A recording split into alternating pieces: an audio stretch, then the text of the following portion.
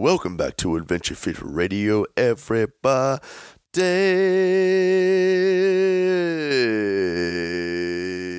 I think I was a bit flat there. This week on the show, guys, I hope you're doing well. This week on the show, we interviewed a man. Well, I interviewed a man, actually.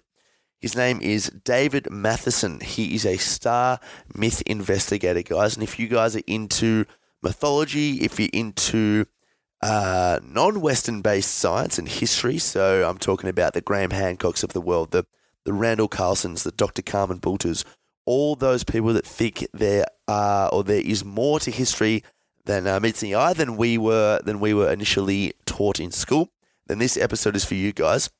We spoke about everything from religion to spirituality to consciousness to what some of the myths like Noah's Ark and even things like Jesus and Krishna and Vishnu and all that stuff really mean and what the stars could hold for us all. So it's fascinating stuff, guys. Even if you're not into it, it's pretty groundbreaking, guys. Today's episode is brought to you by Quash Creative. Quash Creative is an Elwood-based freelance design firm run by our mate Sean Marsh. His sole aim is to solve business challenges with creative solutions, whether that solution is a new website, logo, or marketing strategy. If you come to him with a problem, he'll work out the most effective way to solve it. Offer is, if you mention Adventure Fit Radio, when you hook up with Shawnee, he will give you a free basic SEO report on your website or feedback on your existing brand. Guys, we are also brought to you by Audible. So Audible is an online world, basically, of audiobooks. It's where I get all of my books from. I still try to read a book a month, a book every 2 weeks, a book a month. But when I'm on the go, guys, is when I listen to all my Audible books. And I've just started The Way of the Peaceful Warrior by Dan Millman. I can't recommend that book highly enough. Guys, if you are into reading but don't feel like you have the time for it, head to www.audibletrial.com/ADVF and you will get 1 free monthly credit when you subscribe. Finally, we are, as always, sponsored by Adventure Fit Travel. We just had Kokoda. Bilbo just got back from Kokoda. Said it was fantastic. There is Thailand, Koh Tao coming up. Dmitry Klokov will be on that one. So get a bit of Russian vodka into you with old mate Dmitry Klokov. Keep up to date with anything Adventure Fit, guys. Mention, or I guess use the promo code ADVF and you'll get 10% off all of our awesome merch. Without further ado, here's the show. Now, before we do this, let's go over the ground rules. Rule number 1, no touching of the hair or face. And that's it! Yo! Discovery Roger, go for deploy. Where did we come from? Are we alone in the universe? What is the future of the human race? Come with me if you want to live. I did giggity that girl. Giggity, giggity. Giggity, giggity. A high-powered mutant of some kind never even considered for mass production. Too weird to live, too rare to die.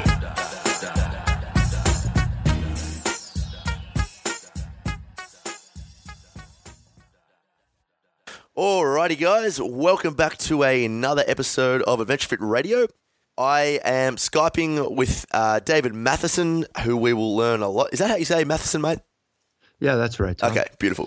Got it right the first time. Go me. So we're going to get into it very shortly, guys, but this is the first time I've ever introduced myself about to serenade, so this is a funny one. But without further ado, here's Tommy's tribute. So Dave, I've covered what sort of music into you, mate? Well, yeah, I listen to both AC and DC there. From what do you guys call it? The Akadakas? Yeah, the Akadakas. Beautiful, man. Beautiful. Well, that's sort of on the level of what I'm doing. So I've gone with a cover of Glycerine by the band Bush. So we'll see how we go. Alrighty, mate. Let's do it.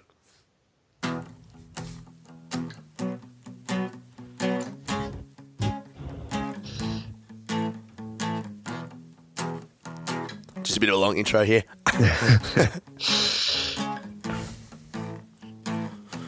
There's a story to tell, So give it a yell, and Dave is here to blow your ear. He can talk about stars and the spirit worlds.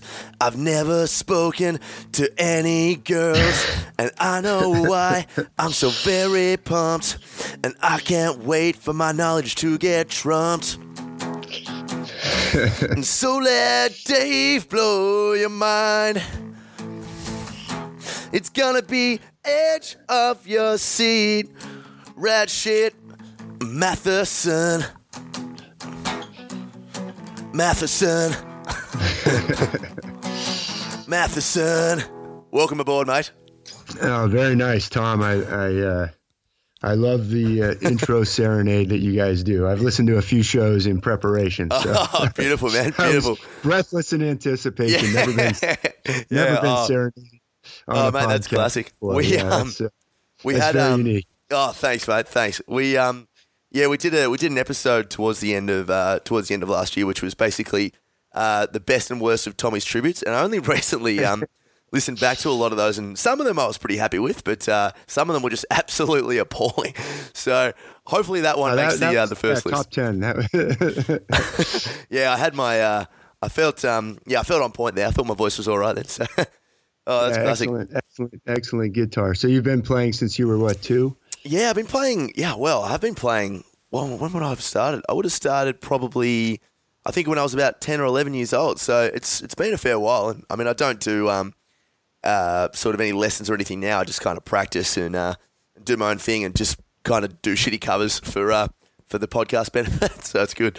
No, it's great. You're setting up, setting up vibrations in that's what it's all made out of anyway. Yeah, exactly. Yeah, something to keep the voice humming along to. Do you play an instrument at all, mate? Or? Actually, I do play a little piano. Oh, beautiful. Sweet, man. Yeah. What sort of music? I like boogie woogie. Oh, you can play the boogie woogie. Yeah, my mom's actually better at boogie woogie than I am on the piano, but I do like to bang on the ivories sometimes. Yeah, beautiful, man. I think music's pretty important, and totally agree. Singing's pretty important, and actually, we can go all over in the interview wherever you want to go. Too bad. Shout out to Doc. You should go grab him out of bed and drag him over here. That's right. But yeah, I think that actually, singing and chanting are part of virtually every culture. And in some cultures, that's like one of the first things you do when you wake up is you chant or you sing, and you do it before you go to bed at night. And it's like we're actually instruments ourselves. So anyway. Yeah, absolutely. Yeah. Well, I'm actually interested to find out how you learned about me, or what caused you to give me a call and ask me to come on the show. I'm happy you did. Yeah, for sure, man. Well, basically, before we get stuck into who you are and what we're going to discuss, so Bill and I got into Bill actually introduced me to podcasting, and we started listening to people like Joe Rogan and all this sort of stuff, and we came across an episode with Randall Carlson and Graham Hancock, as I'm sure you're aware of those two people, and it just basically sparked this love of knowledge about the universe and about things we don't know. I think both Bill and myself love being humble in that I guess almost that ignorance that we just don't even know things that we don't know, and the more we can find out, or I guess the more things we can find out that we don't know, just the more inspired we are. So. It sort of came about through that, and then I came across your website when I was watching. So I watched the Pyramid Code, which Dr. Carmen Bulter appears on quite heavily, and then I came across yourself when I was doing some research and just started reading up on some of your blogs, and thought I've got to get this bloke on the show. It's going to be too interesting for him to disregard. So that's why we're here tonight or today where you are. Yeah, fantastic. That's great. That was a great interview. Also, that both Graham Hancock and Randall Carlson did on Joe Rogan, and actually I met Carmen last October in a event we had out here in Southern California. Yeah, part of the South where I am, and that was pretty awesome too. So, actually John Anthony West was there. And yes, Robert Schock was there, and we can talk about some of those catastrophist things that were discussed in that fantastic conversation between Rogan, Hancock, and Carlson. And it's actually it's pretty interesting how it dovetails a little bit with the work that I'm doing. So we can get into that. Yeah, absolutely. Well, let's kick things off, Dave. So how about you tell us a little bit about yourself and who you are and what you do. Great. Yeah. So I'm talking to you from California. That's actually my home state where I was born, but I was in the Army for a little while and traveled all over the U.S., but and a little bit to other countries, but not too much. But actually, for about the past 8 years or so, I've been researching the connection between the stars and the myths, and I really got into that through a book called Hamlet's Mill, which was published in 1969, and was kind of a seminal book that I probably learned about from Graham Hancock, one of his books, probably Fingerprints of the Gods, which was one of his big ones from the early 90s. But Hamlet's Mill really talks about the connections between the stars and the myths, and kind of does a survey going around the world and mainly talking about ancient connections, but some of these are still present in folklore, but you really find them in the myths and scriptures and sacred stories that are found all around the world. So that really fascinated me because I was already really into the myths. Growing up, I loved the myths. My parents got me books about the Greek myths and the Norse myths, and I also grew up loving the stars and have always loved the stars and the constellations, and we could talk about that. But anyway, so that really resonated with me, this thesis that they're putting forth in Hamlet's Mill, and I really wanted to dive further into that. And it also it also kind of disturbed me a little bit because I was taking the Bible as if it was literal at that time. Sure. Which, and they don't really dwell on the Bible completely. That's not the focus of Hamlet's Mill. It's really more about the ancient myths of ancient Greece, ancient Egypt, a lot from ancient India, the ancient scriptures of ancient India that are in Sanskrit, and they touch upon a few Bible episodes, and I was like, I don't really, I don't really like that. Are you telling me that they're all based on the stars? So I kind of became obsessed with it and really had to know more. And so I'm still in that's still in process, but it's like learning another language because it's really like there's this code. So it's like I'm becoming more and more fluent in this language. I don't claim to be the expert in this language, but what I'm trying to do is point out the structure of this language so other people can learn it too, so that they don't come to me for the answers. But if you learn these, if you learn this code or this language, then you can go to the myths yourself and talk to them in their original language instead of asking someone else, hey, what's this myth trying to tell me? You don't have to ask me or anybody else. You can learn the language and go to them yourself. So we can talk more about that. Yeah. Now, one of the things I find the most interesting, because I've been doing a bit of research into your work, and obviously with the other guys you mentioned before. What I find so interesting about it is the similarities between gods and religions over the ages. Like, I think I can't remember where I saw it, but it was there was a documentary that spoke about the similarities between Jesus Christ and Krishna and Mithra and all these gods. And I was wondering if you could sort of shed some light on that, and especially because you mentioned before that you were taking the Bible literally. How has your sort of mindset shifted into coming to understand all of this stuff that you do now? Yeah, good question. So to answer that second part first, I believe that they're all connected, all closely related. And that's not really the way that, if you're taking the Bible literally, most people who take the Bible literally, and by that there's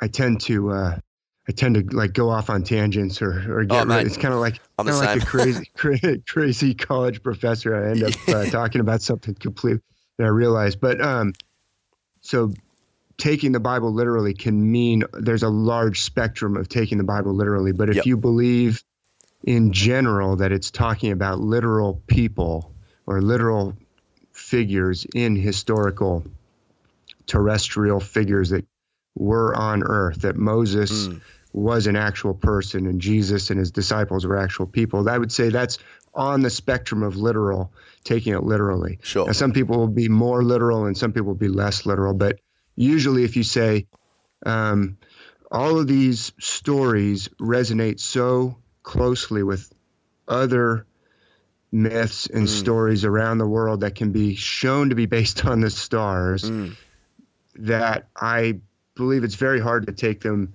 as if they're talking about literal terrestrial people that were actually on the planet. In fact, I think they're talking about events that take place in the heavens, and so they're not talking about literal, like let's say King Solomon, right? What was Solomon? What was he known for?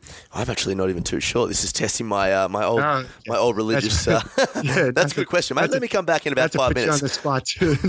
Yeah, you've done well. So anyway, he was known for tremendous wisdom. Okay, Sure. So he was this king who was endowed with just more wisdom than anybody else, you know. And if you take it literally, well, then it's, well, he lived a long time ago. He was this specific historical figure. He had this special wisdom that I don't have access to. That was great for him. He had all this wonderful wisdom, but I don't believe it's really about some external person who lived thousands of years ago. I think this story is actually about you, and it's talking about how you have access to. Solomon got his wisdom from the divine, infinite creator God, bestowed it. Said he asked for God to write, put wisdom on his heart, and God did that. That's actually something. It's not just about him, like, oh, that's nice for him. It's actually about you. Sure. There are all kinds of stories about judgments. In the Solomon story, in fact, he's told in a vision, he has this dream. He does this sacrifice in a special place, and then he has this dream where he's told, hey, pick anything you want and I'll give it to you. And he says, well, I've been made this king, and I want to have judgment to help the people because it's so hard to judge. And God says, I'm so glad that choice pleases me, that you didn't ask for riches, you didn't ask for power, you didn't ask for death to your enemies. These are all things you could have asked for, but you asked for wisdom to help the people. And so I'm going to give you riches as well. Well, there's other stories of judgments, like King Midas. You remember King Midas from ancient Greece? Yeah, I do. But now, he was actually also given a choice by the god Dionysus in most versions of the story. Right. And he didn't choose wisdom, though. He's actually known for being the king who chooses wrongly all the time. Midas always makes the wrong choice. Sure. So what did Midas, remember what Midas asked for? I don't know. Oh, come on, Tom. I know. I'm killing you. I'm absolutely killing you. I'm just kidding. He asked for, basically, he was already a king and already wealthy, but he wanted gold. And so he wanted to turn everything to gold. So he got the Midas touch. Haven't you heard of everything very good. turns to gold? Yep. But he soon found out that was a terrible choice because, if he took a drink of water because he was thirsty, it turned to gold in his mouth. Yes. Or he tried to take a bite of, of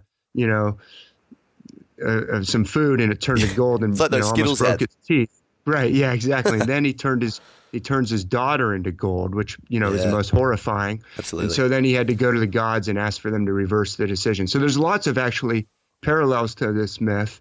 You find there's the Trojan War was started when Paris, it's called the Judgment of Paris. Yep. He was a prince of Troy, and he had to choose between these three goddesses who was the most beautiful. So there's all these so there's these parallels around the world. Okay. So back to your original question was, how do I take the myths now? I don't believe Solomon and his judgment were just external. That was great for Solomon. He got great wisdom. Oh, Midas, he's so stupid. Nobody could ever be as stupid as Midas. How could anyone wish to turn everything to gold? And then he turns his own daughter into gold. He basically was committing suicide. If he didn't get the gods to change that wish back, and eventually the gods gave him a way to restore everything, and he went and did it. And he said he had to go dunk his head in a river. Right. Anyway, he dunks his head in the river, and his daughter gets turned back into a human being, and everything gets restored. So that was great. But if we look at him externally, we would say, well, nobody could be so stupid as Midas, and I could never be as wise as Solomon. But really, I believe these myths are actually about us. Yes. And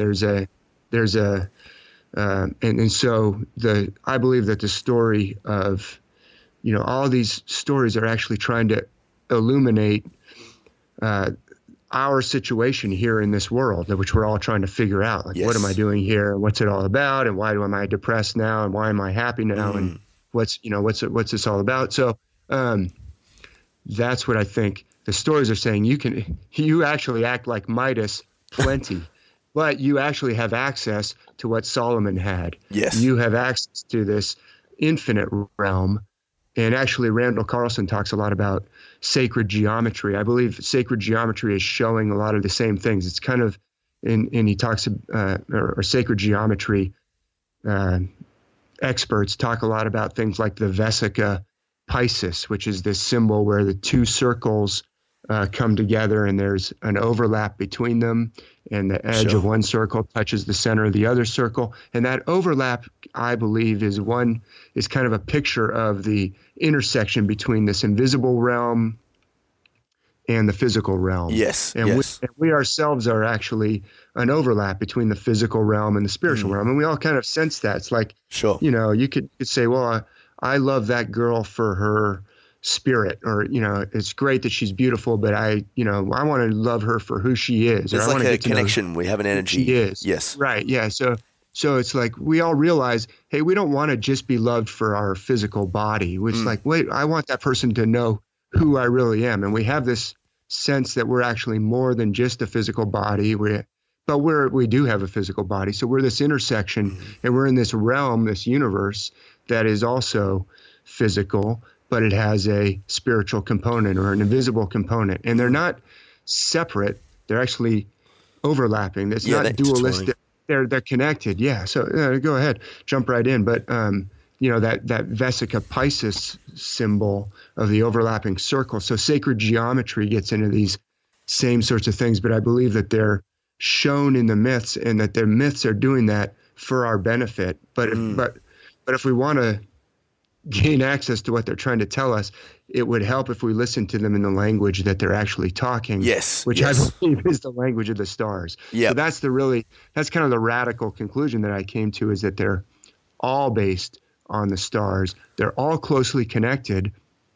To get back to your conversation between Graham Hancock and Randall Carlson and Joe Rogan, I believe that this fact that they're all connected, and I can talk about lots of other examples of connections, like you mentioned Krishna, and there's many connections around the world that shows that they're all closely connected. They're all based on the same celestial system, which the ramifications of that are enormous, but it probably means that there's different ways to possible hypotheses that you could use to explain that, once you accept the overwhelming evidence that they're all connected and they're all using the same system. Well, yeah.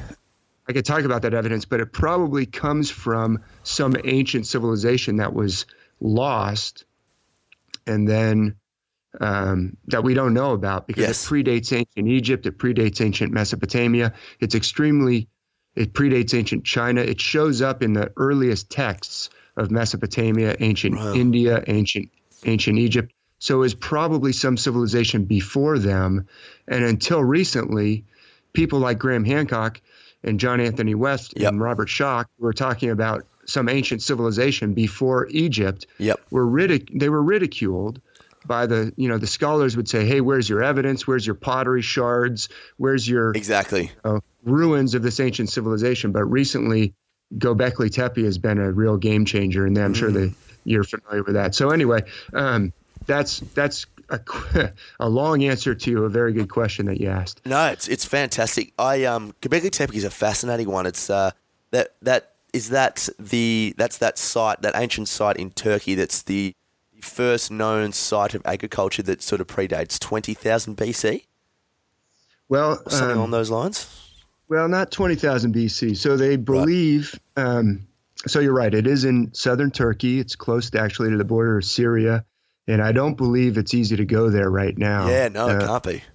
Because of geopolitical events, which is obviously tragic. So, but But Graham Hancock, has written this most recent book, Magicians of the Gods, and he went there. And Robert Schoch has been there, and I got a chance to meet and spend a lot of time with Dr. Schoch at this event that I was talking about in October. And he gave a fantastic presentation about, the evidence is that it's probably was completed by 10,000 BC or around 10,000 BC. And there's different ways of dating it. And actually, Graham Hancock goes into that in that Randall Carlson interview and in his book. And Joe Rogan interview that you were mentioning. But also Robert Schoch talks about it in a couple of his most recent books. Forgotten Civilization is one of them, Forgotten Civilization. And another fascinating aspect of it, it's this huge site. It's got circles which have astronomical alignments of very large stone pillars, very finely smooth and sharp edges, and some of them 18 feet tall, so, weighing many tons, and very thin, almost like knife edge. They're almost balanced like knives, balanced on their points or something. And some researchers believe that they actually may have vibrated. So that goes back to your serenade, right? They may have been so finely balanced that maybe they swayed in the wind or something. But amazing. They appear to have astronomical alignments. They also are very extensive, so that they've only been started to be excavated in the late 90s and early 2000s. And it was known to be a site, but it wasn't really known what all was in there. So that's so ancient, 10,000 BC. Yeah. And so the other thing I was going to say, it appears to have been deliberately buried, and it's very large. They've only uncovered about, I think, 4 or 5 of the circles, but there may be, dozens more of these circles, and cover a huge area, cover a vast area of these very tall pillars, which takes a lot of work. So I'm not sure that they found, as you said, agricultural, but the ability to have the time and skill and specialization to do this kind of stoneworking and alignments. And they were obviously very astronomically aware already that they're setting this thing up and aligning them.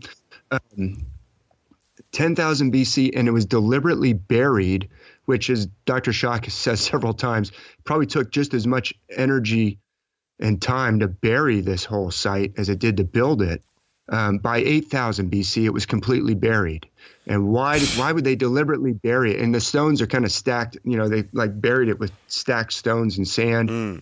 But if you think about the typical understanding of dynastic Egypt, for instance, like those pyramids, 2,500 BC, 3,000 BC, if this thing was buried by 8,000 BC, that means it was 5,000 years before ancient Egypt, okay? Yeah. It was buried by 5,000 years before ancient Egypt. Well, how long ago was ancient Egypt from us? Here we are in the year 2017, right? April. We're in April 2017.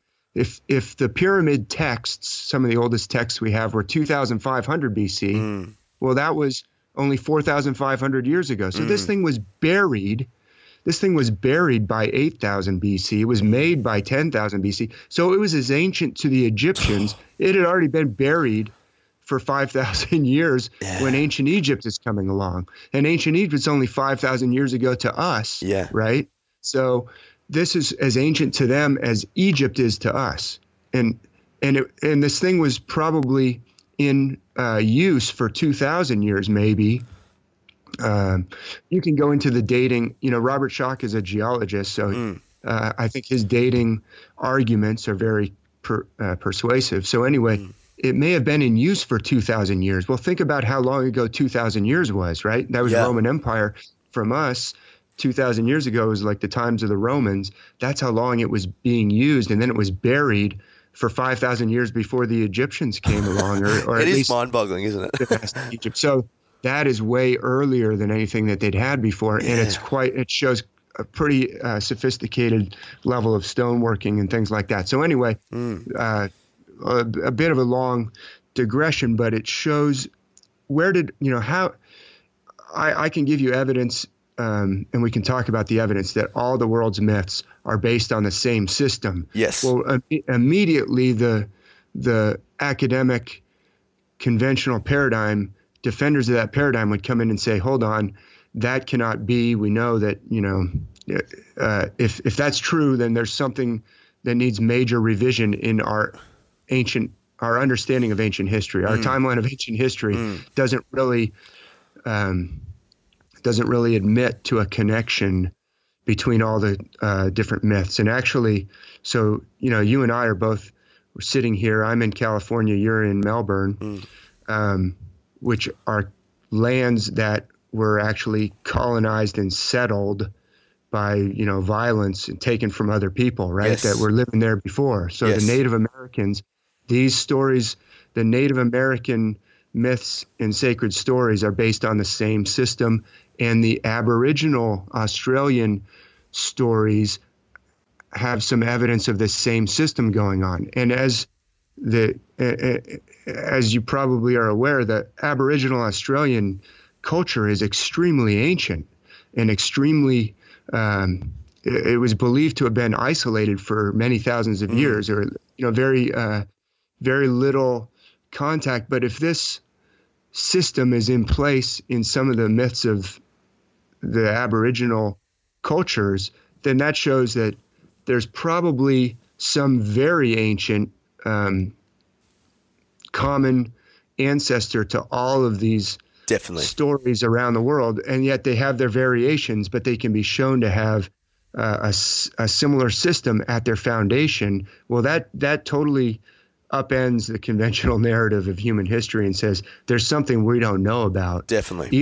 Either all these cultures were all going around and talking to each other, and that's probably not the right answer, because I don't think the ancient Egyptians were actually sailing around and saying to the Australians, hey, let's share. There may have been connections. Let's have throw a shrimp on the barbie. And Exactly. But probably there was something that they were all connected to even earlier than the ancient Egyptians. Yes. And then it got separated. Then the peoples kind of got separated, or that, there was some loss, and the burying of Göbekli Tepe.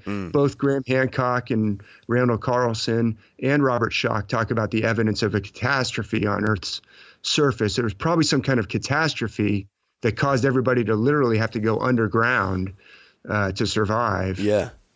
And it may have wiped out a lot of knowledge, and it may have wiped out a lot of civilization, and it may have wiped out a lot of people, but the survivors kind of eventually struggled back and tried to preserve remnants of what was known. And that's how I think probably all these myths are probably the remnants, or they're probably the evidence of something that was once more well understood, and now we kind of have these fragments that we're trying to piece together. See, you've opened up a can of words, and there's so much I want to just bring up with you. The first one, before I lose my train of thought, is that I totally agree. I can't for the life of me understand how all these ancient civilizations and communities of people across the ages can all just seemingly look up at the stars and develop their own parables. So we're going with the word parable to just note that, all of these historical figures like Jesus and stuff were actually parables and ways to sort of better live our lives. And that's the way I see sort of religious text. I look at Jesus, if he was a real person or not, as just someone who was talking about ways to, better live our own lives. And Eckhart Tolle, in his book, The Power of Now, talks about that analogy of the kingdom of heaven is actually just a place of internal bliss. You find yourself if you live with Jesus, in quotation marks, if you live at one with yourself. But I just can't for the life of me understand how all these civilizations would just coincidentally be able to look up the stars and develop these myths that they sort of live by that are just so similar to others. I mean, you hear about, let's say there have been about 3,000 gods across the ages, and there are many gods that have been crucified. There are many gods that have performed miracles and risen for the dead and other things that are just so similar. But I wanted to bring up. You spoke about the major catastrophic event that happened during the Younger Dryas epoch. I think that Randall Carlson and Graham Hancock talk about. But I actually wanted to bring up Noah's Ark with you because I heard, or I think I read somewhere, that maybe that myth came about as one of the survivors, as you mentioned, trying to preserve all of the ancient texts and all of the knowledge that we had. So he went onto a boat and tried to travel the world. I think there's other civilizations that speak about sort of people traveling the world to preserve these things, and you look at sort of Christmas Island and Gedang Padang and other places across the world, and it kind of points in that direction. Do you have anything to shed some light on in terms of Noah's Ark and that sort of stuff? Yeah, great question. So that was actually, I just want to talk about real quick something you mentioned at the beginning of that. So I do believe that these, the stories of Jesus and Moses and Krishna it's not that they're not true. I'm not saying they're not true. I'm saying they're not. Right. I don't believe they're literal, and I do believe they're talking about you have an internal connection to the infinite, like you mentioned, the kingdom of heaven. Yes. And I believe that actually the stars, they are an infinite realm, right? When we look up to the stars, we are actually looking out into an infinite realm. Now, we can't see with our naked eye infinitely far, but we are looking out into infinity. So I believe that all these myths use the starry realm as a picture of the infinite realm, but it's not just out there.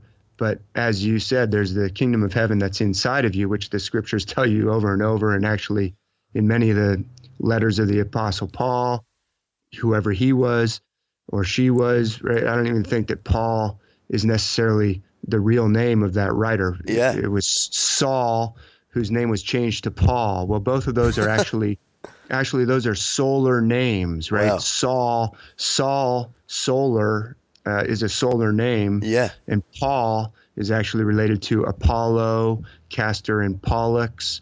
So anyway, we could go down that. I want to get to Noah's Ark in a second, but this idea that there's an external salvation that you have to go chase, or an external, there's an external Jesus who is divine for me on my behalf. Yep. Means that it's something that's outside of you, and then it can actually become a thing that divides people, because it's like, well, do you believe it the way I believe it? No, you don't. Okay, then you're wrong, and I'm right, and I have to fix your problem. That's right. I'm going to come over and fix you. And unfortunately, as I just briefly alluded to, as I said, you and I are sitting on land that's basically been taken from its original inhabitants, and tragically and criminally, right? So that's wrong, but it came about from a culture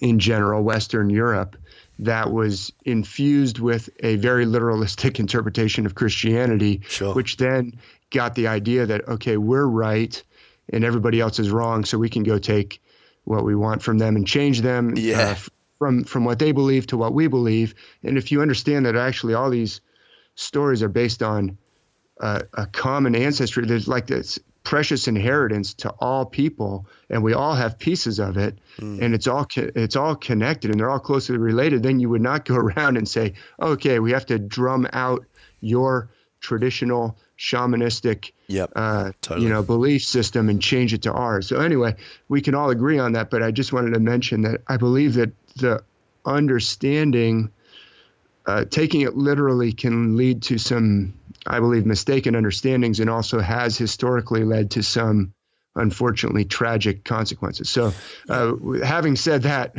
I don't know if you wanted to jump in. You sounded like you were about to say something. No, I'm just totally agreeing with you. Yeah, I mean, it's just, people believe what they want to believe, and that's totally cool. But I think, and this is why I tend to gear towards science as my way to go with logic and reason. I think so much turmoil and hate and violence comes from trying to convince people of beliefs when they are just that. They are just beliefs. And, no one really knows what happens when we die, and no one knows, this and that. We really don't know a whole lot. I think a lot of these aggressive belief systems come from a need, or almost a fear to need to know the answer. And I think it's actually a beautiful thing just to resonate in the in the fact that we don't really know much and we're here for a short amount of time, but that's totally cool. But yeah, I'm fascinated by your I guess understanding in that the fact that they're not literal people or they're not literal tales, but they're all sort of written in the stars. But yeah, that's all I was going to say anyway. Yeah, no, well said. And so actually to segue into your question about Noah's Ark, I am pretty convinced that there was a catastrophe on planet Earth, maybe many major catastrophes. Yeah.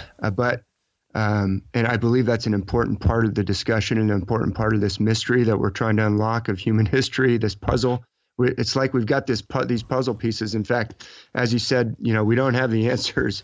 I did want to, I don't know if this is the right time to say this quote from Hamlet's Mill, but there's this kind of famous quote from the beginning of Hamlet's Mill that I mentioned earlier, that book that was pretty influential on me. And this quote's been quoted a lot of times, but they say that the dust of centuries, they talk about this ancient system of it was kind of a system of myth, but it related to a system of number, a system of, as I've mentioned, of geometry, sacred geometry, a system of probably ancient monuments, and you guys do a lot of travel. We can talk about that, but yeah, they say that, they call it this ancient worldwide ruin. They say the dust of centuries had settled upon the remains of this great worldwide archaic construction when the Greeks came upon the scene. It was already covered with dust, layers of dust, centuries of dust by the time the Greeks showed up.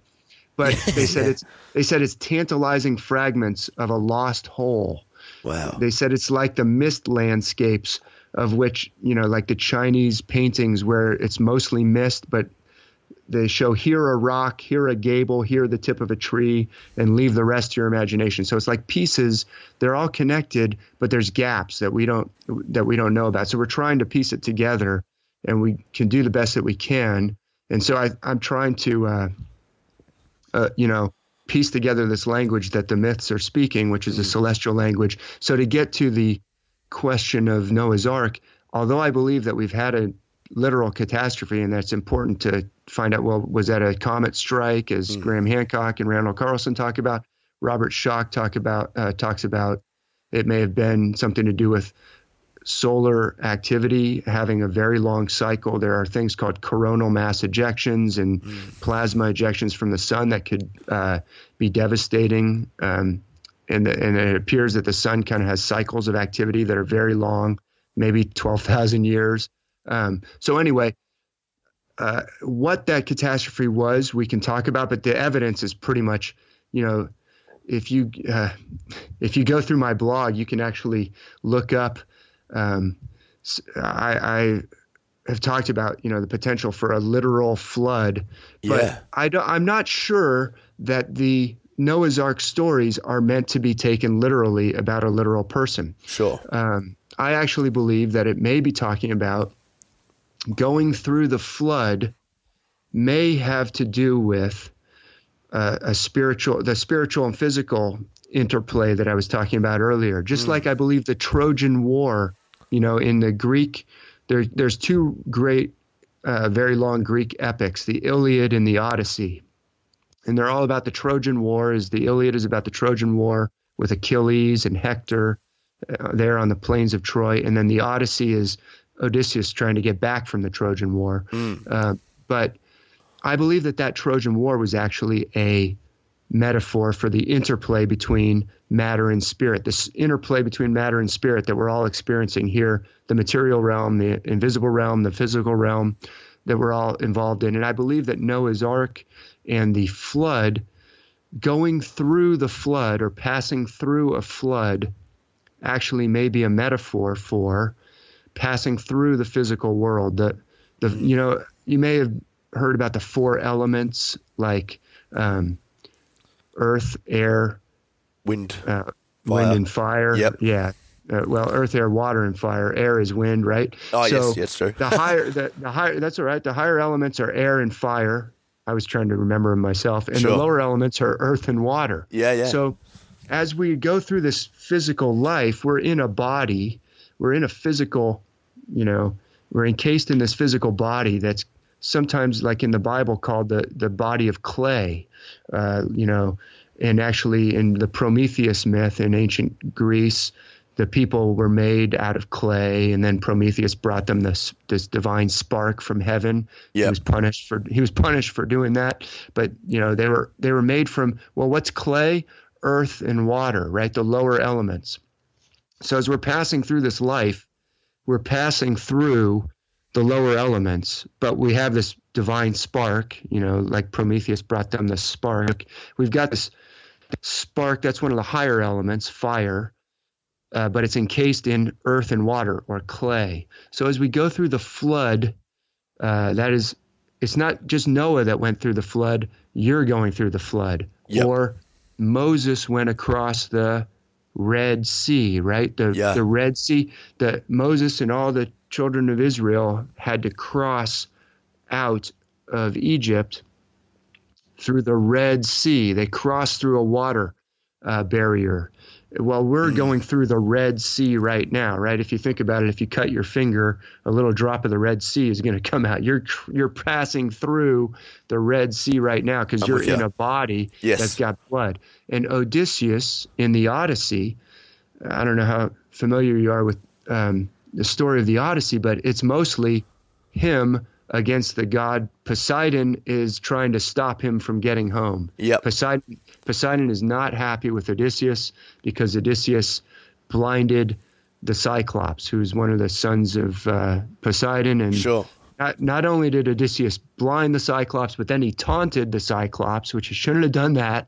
And then the Cyclops gets very angry and calls to his father Poseidon and says, he makes this prayer to Poseidon to give Odysseus a hard time, that he would never get home, but if he does, he would get home years later, shipwrecked, and all his friends perished. And that's basically what happens with Odysseus. So Odysseus passes through the flood.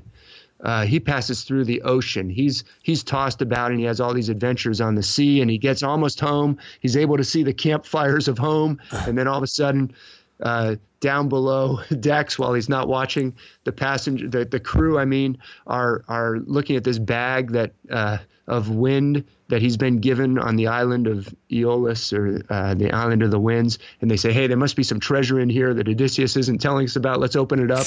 And all the winds come out, and he was seeing the cooking fires of his home island. He gets blown all the way back across the sea again and has to go through more adventures. So that's kind of like what we are. We're going through the spin cycle of the ocean. I don't know. I know that Doc has mentioned that he likes to surf. I don't know if you do a lot of surfing. I think everybody in Australia probably surfs better than me. Yeah, but I love we all basically surf. live on surfboards. Yeah, so you go through the spin cycle sometimes when you get hit by a wave and you're like, oh, I'm in the washing machine. I hope I get up to the surface pretty soon. Absolutely. Well, that's what we're all going through. We're in the spin cycle. We're getting spun by the waves, the metaphorical waves of the lower realm. So that's what I think Noah going through the flood is actually pattern. It's a myth pattern. I call them myth patterns. There are some there's actually a school of folklore study that call these patterns oikotypes. Okay. They show up over and over in these different cultures around the world. And actually the myth of the flood is one of the most widespread oikotypes or myth patterns that you'll ever find. It's found in almost every culture that there's this myth and that people survived it in a boat. In the Greek myths, there's a story of someone named Deucalion who has to go through a flood, and he also releases birds, just like Noah does, until there's a raven, there's a dove. The ancient Babylonian texts, which are found on these clay tablets in their cuneiform, have a flood story. In fact, in the Gilgamesh epic or the Gilgamesh cycle, Gilgamesh goes to the Babylonian Noah, or as he's called. Some of them are in Sumerian, some of them are in Babylonian, or some of them are in Akkadian, which is these ancient Mesopotamian languages. Sure. But in one flood myth, the character is called Utnapishtim or Utnapishtim, and that na sound, Utnapishtim. Yeah. and also Zithuthra is another. That's a tough one. Yeah. Anyway, that na sound, ut na pishtim. Yeah. Na is very close to Noah, and actually the name John. If you ever know anybody named John, that name is also related to Ivan or Owen. Like Irish people have the name Owen. That's a Noah. That's a Noah name. That's a name. Or the Oannes, this mythical creature that's talked about in some of the ancient writers talk about this creature called Oannes that comes up out of the sea, this fish creature with, either a head of a fish on top of a human. Anyway, Oannes is also a Noah name, and it's related to the name Owen or John or Ivan or Juan, right? So anyway, the myth pattern of Noah is found around the world, and I believe it can be definitively shown to relate to the stars. The flood that comes down from heaven relates to the stream of the Milky Way. The Milky Way galaxy actually appears in myth often as a stream. Sometimes it's called the ocean stream. Odysseus travels along the ocean stream. At one point, he has to go to the underworld, and the places he passes, I talk about this in Star Myths of the World, Volume 2. Sure. The places he passes are all constellations on the Milky Way. So when Noah releases these birds, there's two huge birds in the Milky Way, the constellations of Aquila and Cygnus, which Cygnus is the swan and Aquila is the eagle. They're right there in the Milky Way. So almost all these flood myths have a bird involved. There's also a ship that's also along the Milky Way that's called Argo Navis, or the Argo. And actually, that's a constellation that you guys can see down there in Australia. All right. More easily than we can. It's closer to the... currently looking out my window, so what am I looking for here, Dave? The big tin can in the sky? Or? Yeah, that's like trying to tell you how to do something on a computer screen. That's very true. See, right? Yeah, it's a bit tough. I get frustrated quickly trying to tell you, but So the Southern Cross is actually quite close to Argo Navis. Okay, and right. There's a constellation called Columba, the dove, right? Columba. Now, the New World, so-called New World, was supposedly discovered by someone named Columbus, right? Columba is the dove, and it's right next to the ship, right? So this figure, Christopher Columbus, who discovered the New World, that's quite a coincidental name. Anyway, there's probably more to that story. Joseph Farrell talks about how there's probably more to that story than meets the eye, but Joseph Farrell is someone you should check out if you haven't checked out his writings. Definitely. Anyway, there's often a dove involved in these stories, or it certainly is in the Noah myth. And that dove is right next to Argo Navis. And as I show in my my books, Star Myths of the World and How to Interpret Them, there's 3 volumes, and the third one is called Star Myths of the Bible, and it shows how actually in the beak of the dove, Columba, the dove, you can see some stars that look like maybe that's what is talking about the sprig of olive tree that it brings back to show Noah that it's now safe to go out of the ark. But anyway, when Noah comes out of the ark, he makes a gift or a sacrifice, and it pleases God. Well, that pattern is also found in the Babylonian text. It talks about after the flood, there was a sweet savor to the gods, and so these patterns show up over and over again, and I believe they can be tied to specific constellations. In fact, the Milky Way, which is sometimes a stream, is sometimes a column of smoke or a column of fire. Absolutely. So I think that, after the flood, the sweet savor of the sacrifice that goes up to heaven is probably the Milky Way. And there's actually a constellation. You can't see it too well from the southern hemisphere, but it's a northern constellation called Hercules. It's up pretty close to the North Pole. And that constellation Hercules is usually the most powerful god in any myth pattern. So like the god Zeus relates to that constellation Hercules. And Hercules, the character, Heracles or Hercules, is also a son of Zeus, which means he's probably the same constellation. Yep. In the Sanskrit texts like the Mahabharata, Yes. there's a great, powerful, one of the 5 brothers is the strongest, and he carries a big mace, and his name is Beam, and he's a Hercules figure. So there's figures that have like Thor is a Hercules figure. They usually are carrying a mace or a powerful club, like Hercules carries a club, or a hammer in the case of Thor, which is similar to a mace.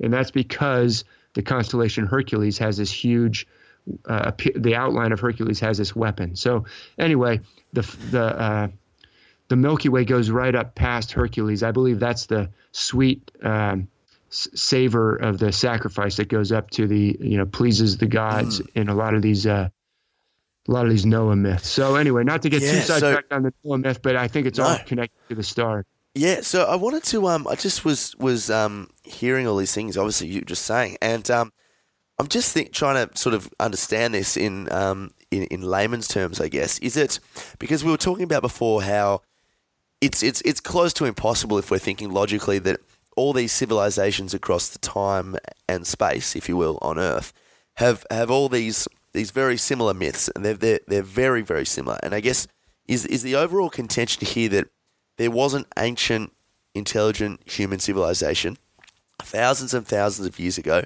that were connected to all the civilizations, or that had almost like a global connection that spoke of all these myths. Otherwise, how would all these same myths sort of pop up in the different areas?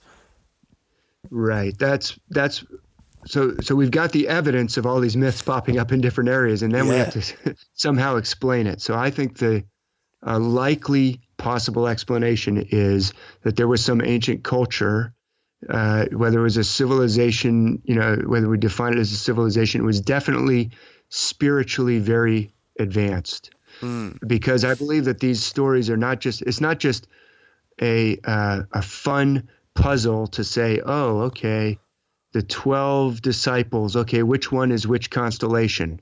Because I believe they do relate to different signs of the zodiac, the Sure, 12. yes. Okay, but I believe that there was actually, it's not just for fun that they were doing that. There was actually a spiritual wisdom that they're trying to encode and pass on. And so I believe this ancient culture was extremely spiritually sophisticated. And so all the different sacred traditions that every culture on our planet, virtually every culture, has sacred stories. And I believe that they're almost all, I haven't found any that don't have celestial connections to them.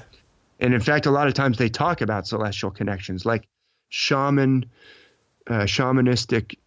type of cultures will often, the shamanic journey will often be explicitly described as being a journey up this ladder up to these different realms of heaven and encountering these heavenly beings. So it's very difficult to explain how this happened, but I believe it's a good hypothesis is that there was an ancient culture. And as I mentioned with Göbekli Tepe before, and people like Graham Hancock and John Anthony West and Robert Schoch have been talking about that even before Göbekli Tepe was unearthed or excavated, but they were laughed at and they were ridiculed. And Robert Schoch talks about how he was in this debate. He was kind of ambushed in this debate where this Egyptologist kept coming after him with, where's the pottery shards? We would have evidence. There's nothing. Now with places like Göbekli Tepe, I mean, there's just more and more evidence coming to light that there was some sort of ancient culture that's kind of been forgotten or left out of the history books, or deliberately left out. Who knows? But some people would say, well, there are counter arguments like, well, everybody can see the stars, so they all came up with their myths based on the stars. Big deal. I just don't buy that. Well, it's actually a good, we have to look at it's like a crime scene. We got to look at all the possibilities. But the point that I make is that there's some of these. First of all, the constellations don't necessarily, when you look up at them, you don't necessarily go, "Oh yeah, that's a beautiful woman," or "Oh yeah, that's a baby." Exactly. And yet that shows up as a beautiful woman over and over and over again. But it would take a little effort for me to even show it to you and say, and that's how you get the beautiful woman. And you go, really? Huh, that's interesting. And there's one where it's a baby, like in the myth of Achilles, how Achilles, he was supposedly dipped in either the river Styx or in a fire to make him invulnerable. And he was held there by his mother by his heel. And that's why we have an Achilles tendon, right? The Achilles heel. Yes. That was the one vulnerable spot in the myth, because that's where she was holding him as she dunked him in the river. Yeah.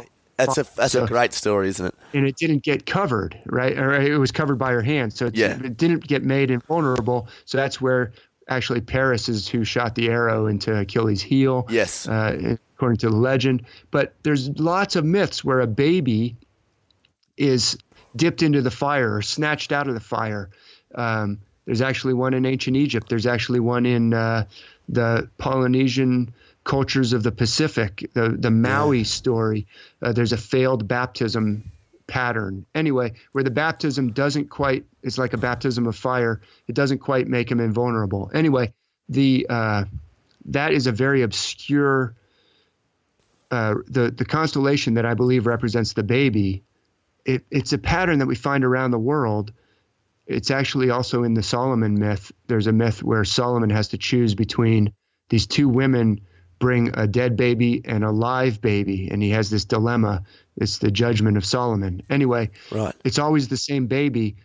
That constellation, it would be very unlikely for all these different cultures to come up with that's a baby. I totally all agree. These myths. Yep. Because it doesn't look like a baby. It's actually the northern crown. It looks like a necklace, and it shows up as a necklace in a lot of myths, but it also shows up as a baby. So these kinds of, and there's other ones too, where there's one where there's a wind, and it shows up as a wind in all these different stories. In fact, it's involved in the crossing of the Red Sea is because of a wind. God sends the wind to part the Red Sea. Yeah. The flood of Noah is actually rolled back by a wind. God sends a wind to end the flood. And that's a specific constellation. And the same wind is found, there's an African myth that I talk about, or an African god, they're called an Orisha, of the Yoruba people, who Shango and his wife Oya is a wind.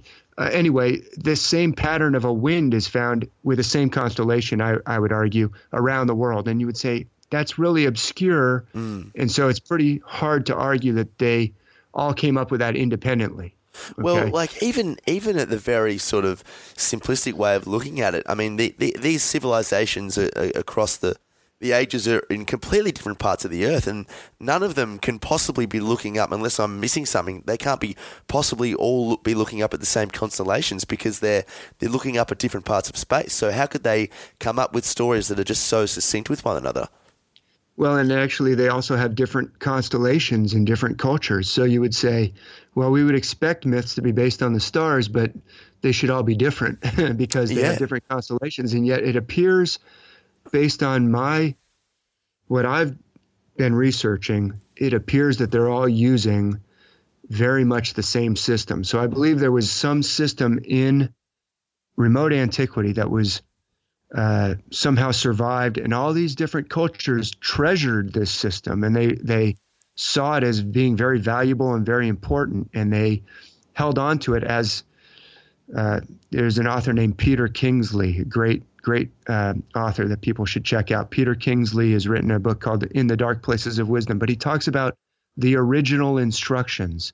These different cultures, such as the Native Americans, talk about the original instructions that they were given, to their ancestors, and they treasure and revere these ancient, stories because they're their original instructions. But it's like especially when we start taking them literally, it's like we've been cut off from them, which may be, why we're so hungry for contact with cultures that haven't been cut off from them as much, like the places where the Roman Empire didn't conquer, like India.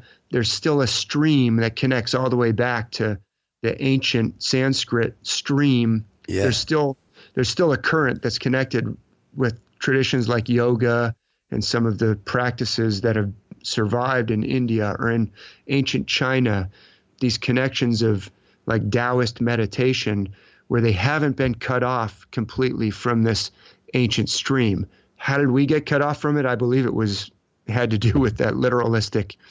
I believe that the stories in the Bible are actually metaphorical, but at some point or another, it was like, no, you can't take them metaphorically. If you do, you're a heretic, and we're going to punish you severely, or you're going to go to hell, and so we got cut off from our original instructions. Yes, and so we're hungry for that wisdom that's there, and so I think it's really important that we realize, hey, this ancient wisdom is probably, the remnants of this ancient culture that ties us all together. Like we're all connected to it. Somehow we can all say, hey, this should unite us, not divide us. Unfortunately, it's been used to divide us, but it actually should be like, wow, I want to learn about.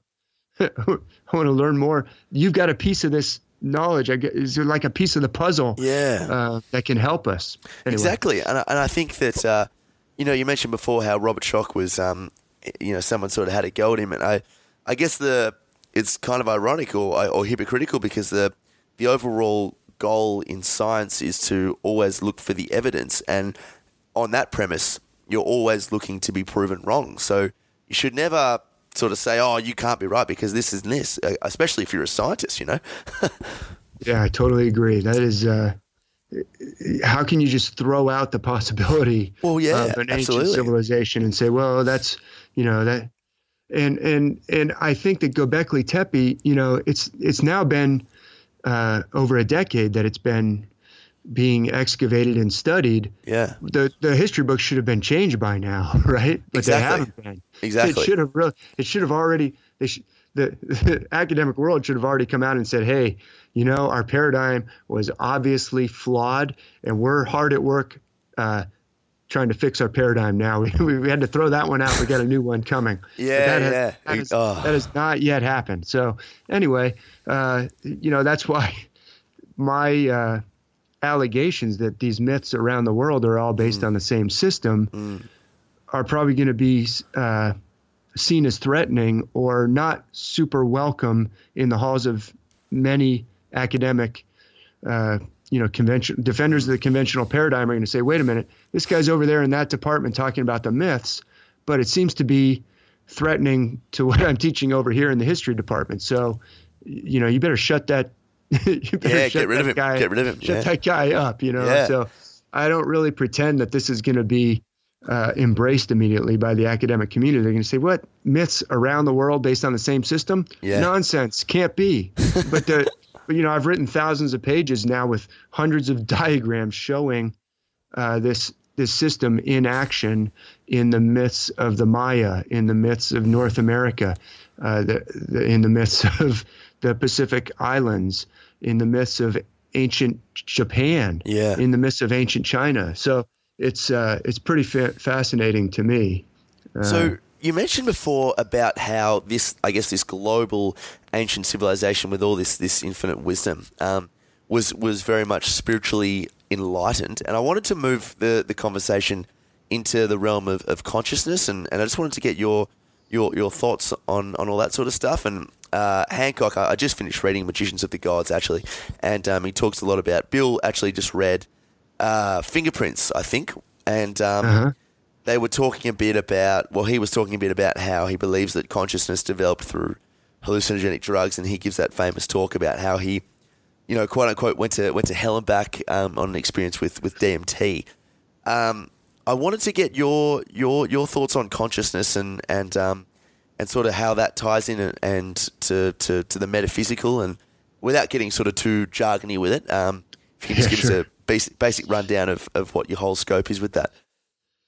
Right. So the whole metaphor of the stars being the realm of the gods, I believe, is trying to tell us that there actually is a spirit realm or an invisible realm. Yep. Well, that's the way they describe it in the myths. So once again, as I kind of mentioned at the beginning, I don't claim to be the interpreter of these myths. Sure. I'm trying to point people to the myths. Yeah. I think if people ask the myths for themselves, they'll find out the answers, because I think the myths have the answers. But I believe in general that they are depicting a vision of the world, or a cosmology, if you will, of what we might call a shamanic worldview, Yes. or a worldview where there is a spirit world, okay, where there's an invisible realm that's actually connected to this realm, and it's actually present. It's actually present at all times in this physical realm is only apparently physical. It's actually got a spiritual component. So every animal that you interact with has this, don't mistreat your dog, and don't just chop down trees for the fun of it. There's a spiritual component in everything that we don't see, but that's the invisible component. And the same thing with ourselves. Every human being has an infinite component, an infinite connection, an internal connection to the inner world, and therefore is infinitely valuable. And so you can't just judge people by their external appearance or their external situation. Everybody's got an infinite realm inside of them. So now, how do I get to that from the stars? Yeah. Well, you see, the stars, they rise up just like the sun. They rise up from the eastern horizon. They sink down into the western horizon. And they're constantly doing that all through the night. If you lie awake at night and watch the stars, because of the rotation of the earth, they'll rise in the east, they'll set in the west. Yep. There's also an annual cycle. And the annual cycle has to do with the interplay between light and dark, right? The winter and summer. And you guys are heading into winter. We're heading into summer. But there's this interplay between the days get longer, the days get shorter, more nighttime dominates in the winter, longer hours of darkness, more daylight dominates in the summer. Yep. So Definitely. that is a perfect metaphor for describing the interplay between matter and spirit, or light and dark. Well, when the stars rise up, let's just talk about the sun. It rises up out of the eastern horizon. We know that the earth is rotating, but it appears that the sun pops up out of the east, and then it goes and sets in the west. Well, it sails through the heavenly realms, and then it sinks down into the lower elements of earth and water, right? If you see it sink, as the sun sinks down into the west, it sinks down into the earth and water, right? Yeah.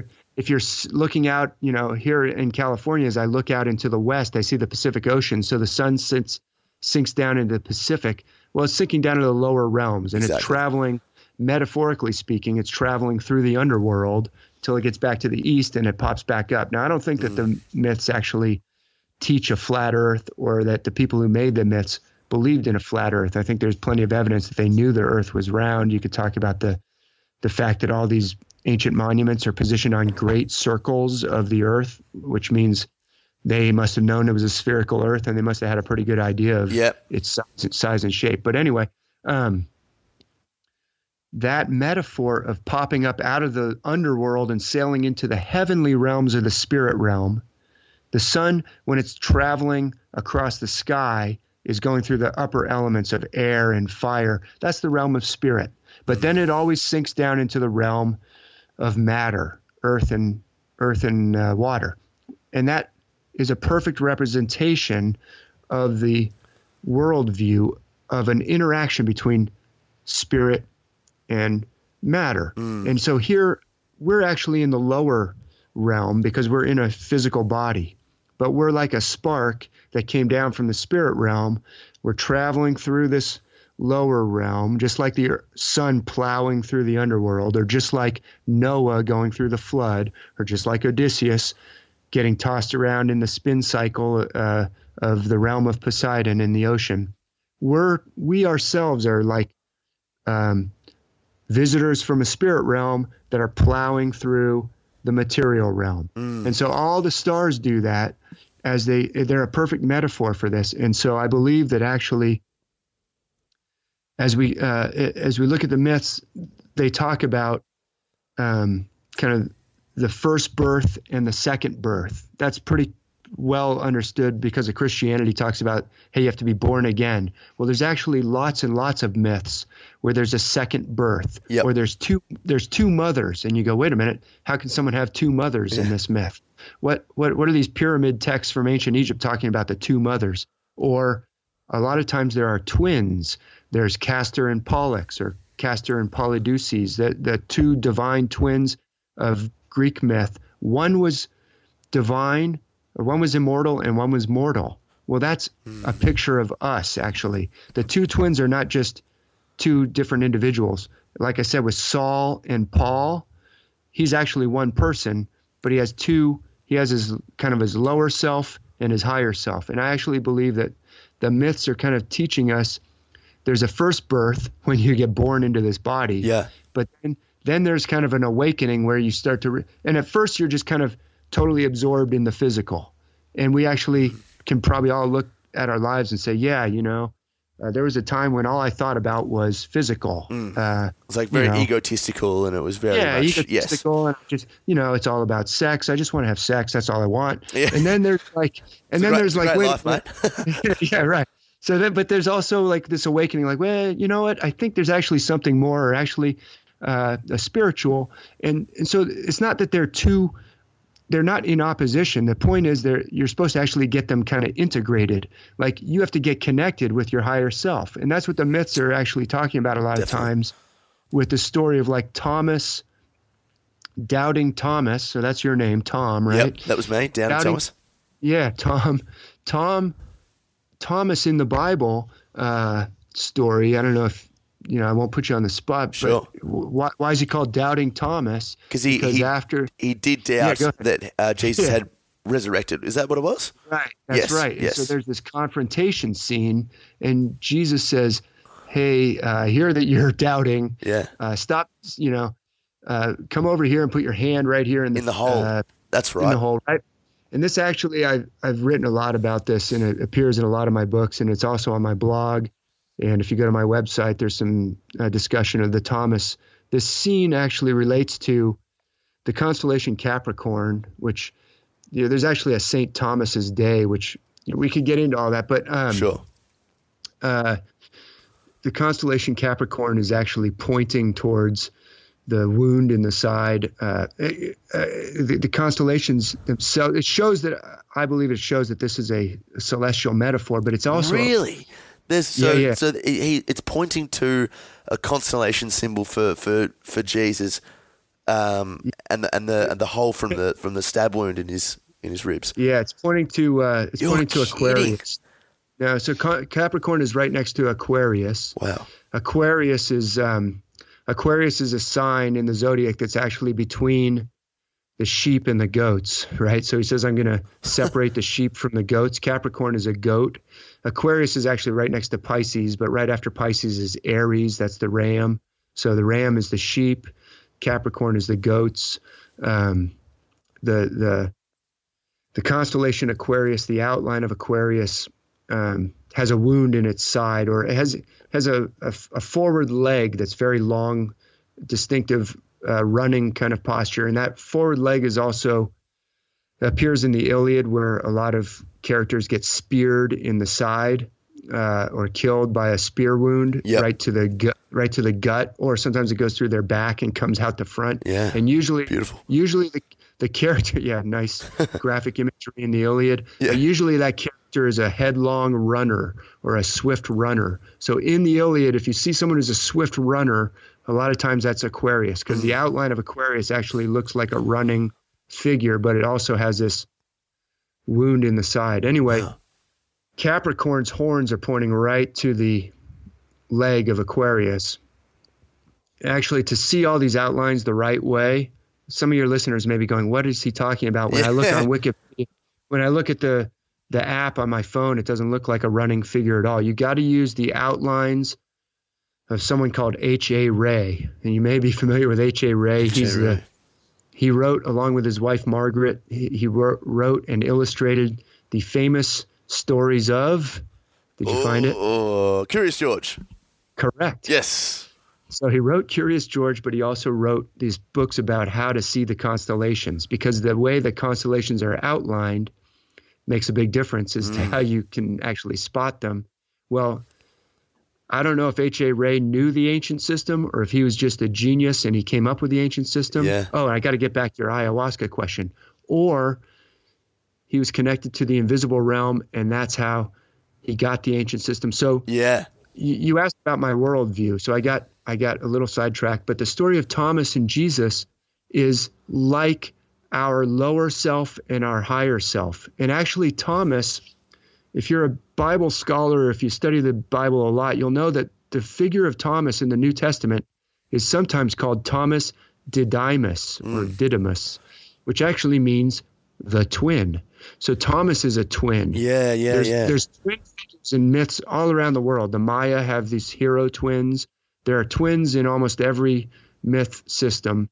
And I believe it has to do with our lower self and our higher self. So your question was, how do I see this, spiritual? We're supposed to be getting in touch with our higher self. And when Thomas stops doubting and puts his trust in Jesus, I believe it's a picture of how we're supposed to be becoming integrated with our higher self. Yes.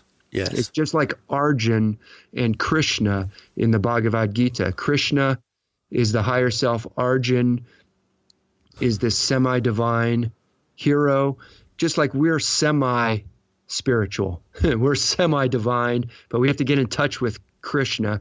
You've got to the proper relationship between Thomas and Jesus is for Thomas to stop doubting so much. So our lower mind is always doubting. And actually doubting is not a bad thing. We have to have a critical facility. Like I was saying, hey, we have to think of all the possibilities. If it's a crime scene, don't just accept the first offer. Every crime story with Sherlock Holmes is like the first explanation is always wrong. Absolutely. You gotta look for more clues, or like Scooby-Doo. The first explanation is always wrong. So the doubting facility of our mind is actually good as long as we don't let it run away with us. But Thomas was letting it run away with him. It's like thinking is good. We don't want to not think, but overthinking is bad. If you're trying to surf a very large, challenging wave, you better not overthink your takeoff or you're going to get eaten by that wave.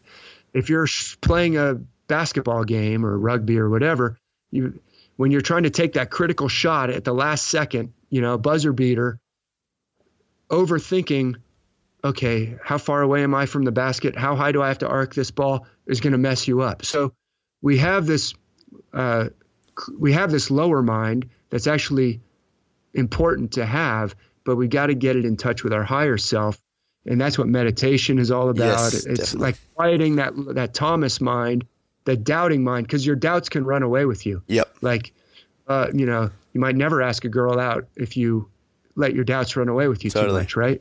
So you gotta find that right balance between thinking and overthinking, or between Thomas and Jesus. The twins have to become, instead of antagonistic to each other, integrated together, working together in the right relationship. And the higher self should be controlling the lower self. And that's what a lot of meditation is trying to get us towards, getting in touch with, quieting the lower self and getting in touch with our higher self. So I think the myths are actually pointing us towards that, or practices like yoga, practices like Tai Chi. And actually, I want to say a shout out before I forget. You're in Melbourne. Good friend of mine is involved with Elevate Yoga. That's right there in Melbourne. So you can go check out. Elevate Yoga. Yeah, hopefully that's amazing. She doesn't get mind that I'm putting that out over the airwaves to the whole wide world. Everyone should go to Elevate Yoga. Right there. So yoga is a practice that can help us get in touch with our higher self. And if you read things like Light on Yoga by BKS Iyengar, hopefully I'm saying his name right, he talks about, look, yoga is, the asanas is part of yoga, but that's just one little part of yoga. Other parts of yoga have to do with ahimsa, not doing violence.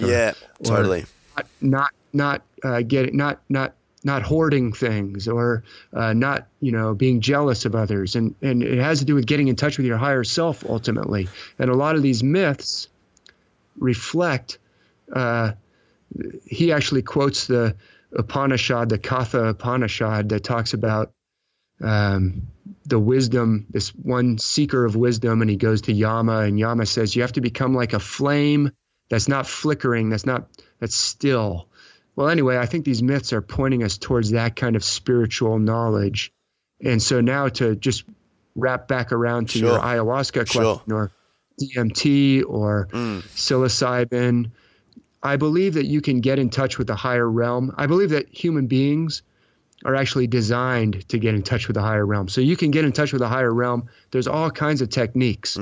There's books. There's a book called Shamanism, Archaic Techniques of Ecstasy, that talks about all the different methods of going to the shamanic realm that are found around the world. Drumming, spinning around in circles, inhaling the smoke of marijuana or ganja that you throw on, they make like a bonfire. Yeah. So you can use substances like ayahuasca, and you will go to another realm. Yeah, right? Oh, definitely. You can, but let's say you're on a desert island that doesn't have ayahuasca. Are you stuck? No. You can use meditation. You can use breathing techniques. You can use all these different techniques and technologies that have been preserved over the centuries or discovered over the centuries. Chanting, mantras, obviously different plants or mushrooms.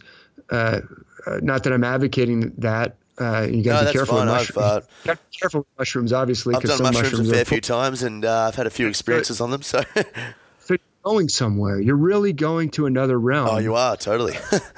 And I believe, so as I said, there are many possibilities for how all these myths got around the world. Maybe one explanation, I'm not the first one to think of this, is, well, if everybody goes to the other realm, maybe some teachers in the other realm say, hey, this is the way to understand the stars, and this is the way to explain the spirit world. You use the stars. So maybe they all went to, maybe it wasn't one culture that somehow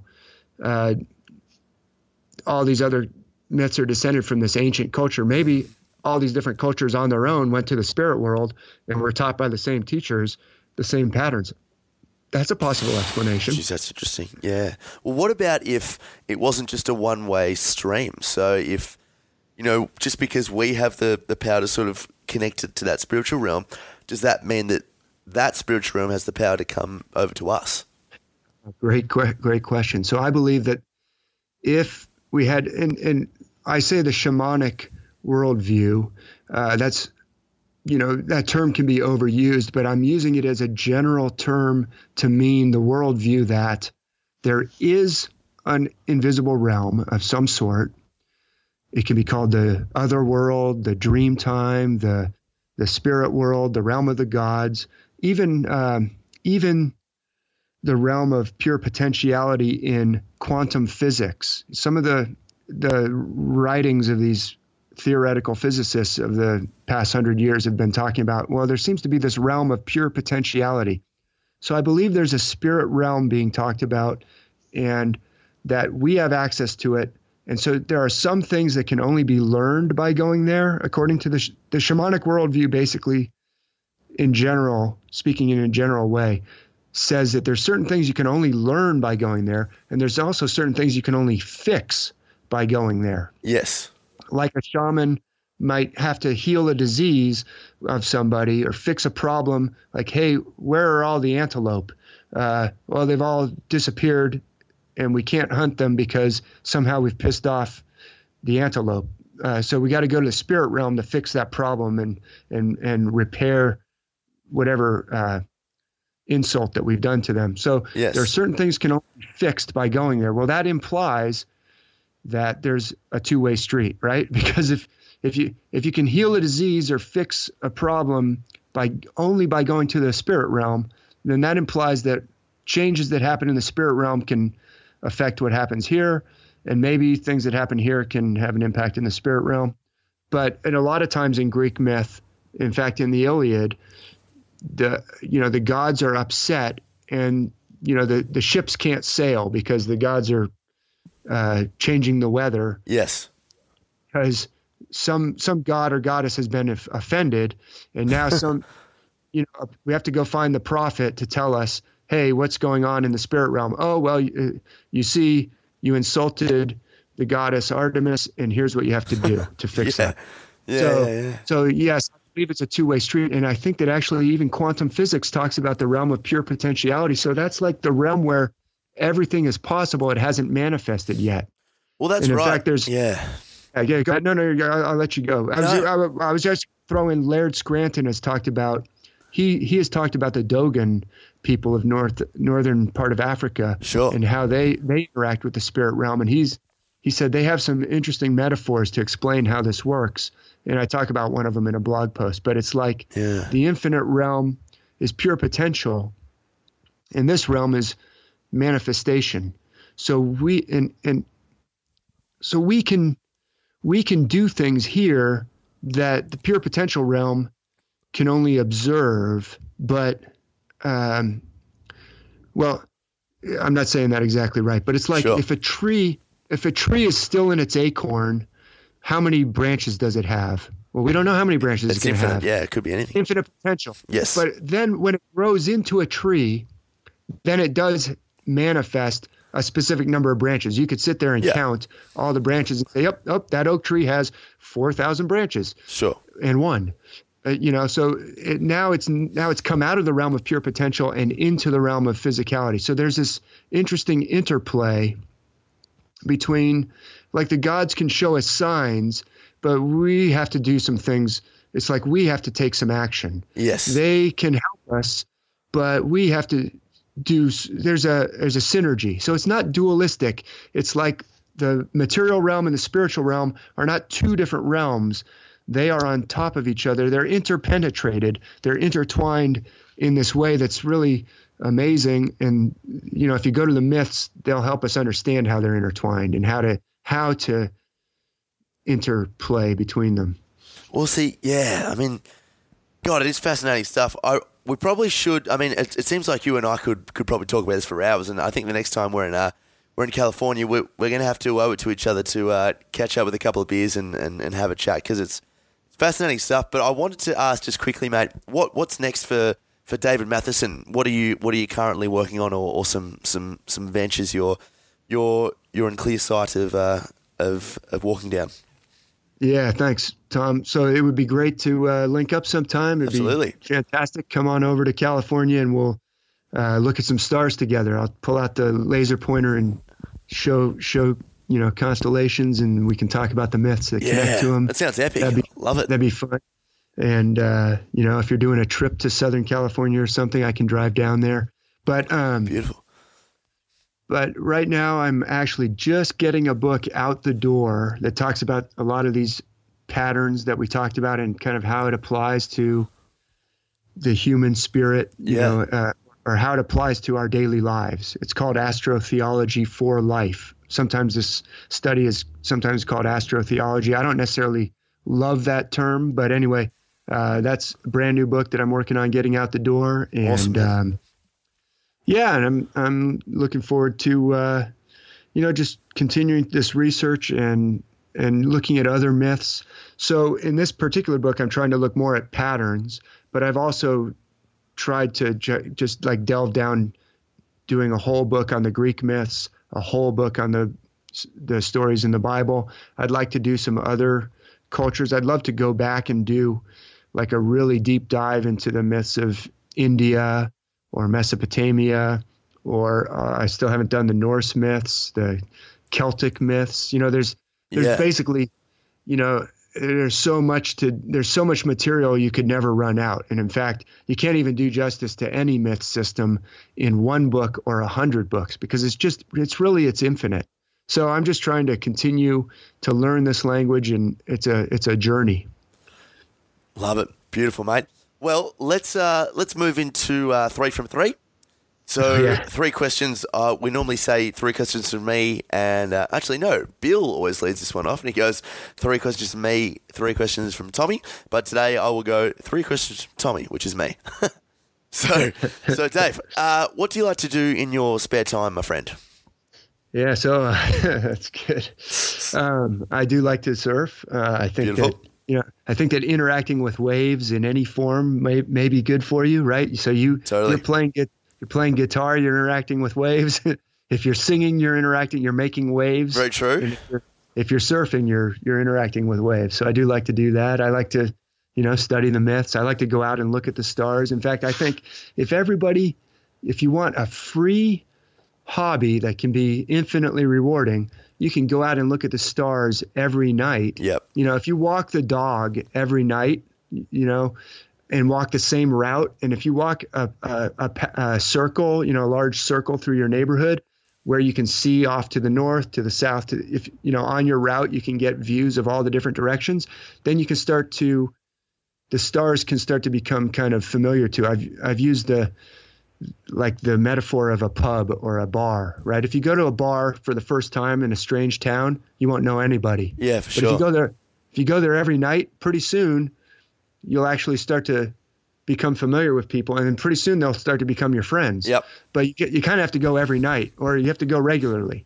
If you just go out and see the stars every night, they'll start to become familiar to you, and then they'll start to become your familiar friends, and Definitely. they change throughout the year. So I love to do that. So those are some things. Cool. And I'm raising a family, so that takes up. Beautiful. Just, you never get time to sleep, mate. That's fantastic. Exactly. Now, what about someone you look up to or a big inspiration you had growing up as a kid? Yeah, so that's a good question. Probably, of course, I looked up to my dad. Yes. But I looked up to a lot of military figures, so I ended up in the military. Maybe that was the wrong maybe it was the wrong path, or maybe it was the right path. So how long were you in the military for? I was in the military, active duty in the Army for 11 years. Wow. So actually, I went to the military academy. But actually there was a book called Crazy Horse and Custer, which was about, again, the tragic wars between, the U.S. Army and the Native Americans. But Crazy Horse was actually Native American genius, military genius, but he was also, his name came from his vision.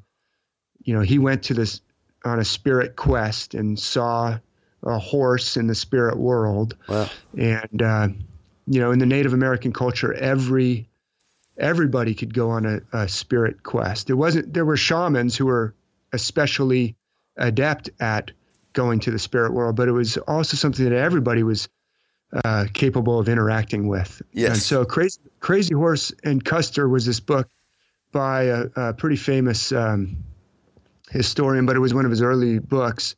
And it kind of talks about the contrast between those two figures. Custer was in many ways a very flawed, very violent guy, but Crazy Horse was about the same age, and so he kind of talks about the upbringing, what culture they both grew up in. Anyway, so Crazy Horse was actually one of my heroes growing up. And Odysseus, actually, the Odyssey was like this book that I loved even as a child. And I actually, so as I mentioned, I was in the military. I went to the military academy. I got to finish off teaching at the military academy as an instructor in the Department of English and Philosophy, and got to teach the Odyssey. So that was fantastic. So Odysseus, the Odyssey is one of my favorite, most influential books on my life. And Odysseus is really one of my heroes growing up, even like from when I was 10 years old or something. Dude, that sounds amazing, yeah. Hey, final question, my friend. If you can invite now, have you prepared for this one? Yeah, I saw your little notes. Go ahead and swing Excellent. it on me. This is a hard one. This is a tough one. So I think look, what I'm probably going to start doing with guests in the future is give them some time to prepare for this one, because more often than not, we've had people just sort of stumped. So it's interesting. Now, David, if you could invite 3 people, dead or alive, to dinner, who would they be and why? Yeah, so probably I'd choose alive, right? Yeah. I probably think so. Makes sense. Unless you wouldn't want dead bodies around a dinner table. Look, I'm not judging, mate. It's 2017. So I would say this is a tough one, obviously, because there's infinite. Yes. We want to have infinite dinner parties, but absolutely. I would say that one of the designers of Göbekli Tepe would be great to have. That's cool. Because then maybe they could tell us about who this ancient culture was, and what they were going, that would be great. If I could have one of the designers of Göbekli Tepe, somebody who knew what it was all about, and I could also have a translator, or I could speak their language, that'd be great. So that covers the extremely ancient. That's a good one. Hopefully I'll say her name right. Hypatia was the last librarian of the Library of Alexandria, right? Wow. So there's this famous Library of Alexandria that was burned down, and apparently Hypatia was murdered, according to the stories, by kind of a rampaging mob. Some blame it on the literalist Christians. Maybe did this. I don't know. Yeah. But the tradition is that the Library of Alexandria they were trying to collect all the texts of the ancient wisdom of the ancient world. So Hypatia would presumably, as she was supposedly extremely accomplished in all these different subjects of mathematics and geometry and history, and having access to all those texts. She grew up in this library. I think her father was the librarian before her, and so she was extremely knowledgeable. If she could come to the dinner party, that would be fantastic. So maybe she could tell us some of those things about the ancient world that were destroyed in that Library of Alexandria, and some of the mysteries about the ancient, it was in Alexandria, is in northern Egypt. That would have been that would be fantastic. 100%. Her to cover kind of the ancient world after the, Göbekli Tepe was so ancient, so we have to get one from there to cover that. And then Hypatia, tell us about that. And then I would say Martin Luther King. Maybe a good one. To help us out with the situations that we're in today. Definitely. So he was living in a very turmoil time, and obviously he was criminally, tragically assassinated and murdered. I have a feeling he knew a lot about what was really going on in the 60s, which was this incredibly important time when there was this struggle going on, and didn't necessarily turn out the right way, right? Many of those great leaders from that time were silenced by assassination, including Martin Luther King. So, but he was being very effective at creating change and doing it in a nonviolent way. And I think he would have a lot to tell us for our situation today. So those are my three dinner party guests, Tom. Beautiful. I love them. I think I'll have to get down to that dinner party. What are we eating? Vegetarian. Yeah, sounds good. Fair enough. All vegetarian and non-GMO and organic. Yeah, exactly. Well played. Hey, David, finally, where can people find you? Anything you want to plug? Your social medias, all that sort of stuff? Yeah, well, just first of all, thanks so much for having me on, and thanks for giving me a platform. Sure, awesome, man. Loved it. Really enjoyed this conversation. You did great preparing and asked great questions. Beautiful. So thanks, man. If people want to, so thank you. And if people want to learn more or read more, I have a website called starmythworld.com. Beautiful. You could actually just, if you just search for my name, Mathisen, and stars, you'll probably stumble across something that could take you towards my website, starmythworld.com. And on that Star Myth World website, there's a bunch of myths. So there's a section called the myths, and I've got maybe 20 or so myths there that I talk about the connections between the stars and these different myths. Yeah. Or gods and goddesses, like Ganesh, I think is on there. There's also a section called books where you can read some of the sample content from my books by clicking on the pictures of any of the titles there. Obviously, people can read the books by going to their local bookstore and asking them to get it. It's distributed by Ingram, which I think is pretty big worldwide, so probably can get it to you in Australia if you ask your local bookstore. Or you can even go to a library and say, hey, could you please order this book? And then they could have it on the shelves for everybody. But so they can check out the books section. There's also a blog section on that same website, starmythworld.com. So I've got a blog that's been going for a long time. It's searchable, so you can search for topics like divine twins or higher self or Achilles or Iliad or whatever. So that blog is also, it's on that website, starmythworld.com. It's also, the older version of it is called Mathisen Corollary. So that was like on Blogger. So they're both up and running in parallel. So you can find that blog and search on Blogger, or you can find it on my website. Awesome. They're both there. So lots of ways to find this stuff, but I just would really try and point people towards the myths themselves. I think we've got this incredible treasure, and so I think you can really don't look to me for answers. You can go to the Bhagavad Gita for yourself, or go to the ancient Greek myths for yourself, and find all the wisdom there. It's right there waiting for you. Well, it's interesting you mentioned the Bhagavad Gita, is because a friend of mine actually just recommended it to me, and I've now started reading it. I've just started reading it, so I'm honestly about a chapter in, but it's amazing that someone was able to translate that ancient language of Sanskrit into English, and the change it had on my friend, Jared Fleming, for all our listeners. He's a world champion American weightlifter, as we all know. We've had him on the show a couple of times. But yeah, for you, Dave, the change that was present in Jared, and we just speak all the time about how amazing this book was. And this is someone who now meditates for at least an hour a day, and meditation is a huge part of my life. And it's an amazing text, and I'm saying that I've only read a page. So have you read the Bhagavad Gita? Or? Yeah, so that's you got another hour and a half. No, we'll have to do a second interview, I think. No, I'd say real quick though. Actually, it's part of this larger epic called the Mahabharata. Right. It's spelled Mahabharata. You may that's how I would kind of like pronounce it if I didn't. And I don't even know if I'm pronouncing it right, but I've been told they say Mahabharata, which is this fantastic story. And there's a retelling of it by someone, I think his name is Krishna Dharma. Right. But you can search my website for Bhagavad Gita, or just search the word Gita, and see some of the things that I've written about Bhagavad Gita.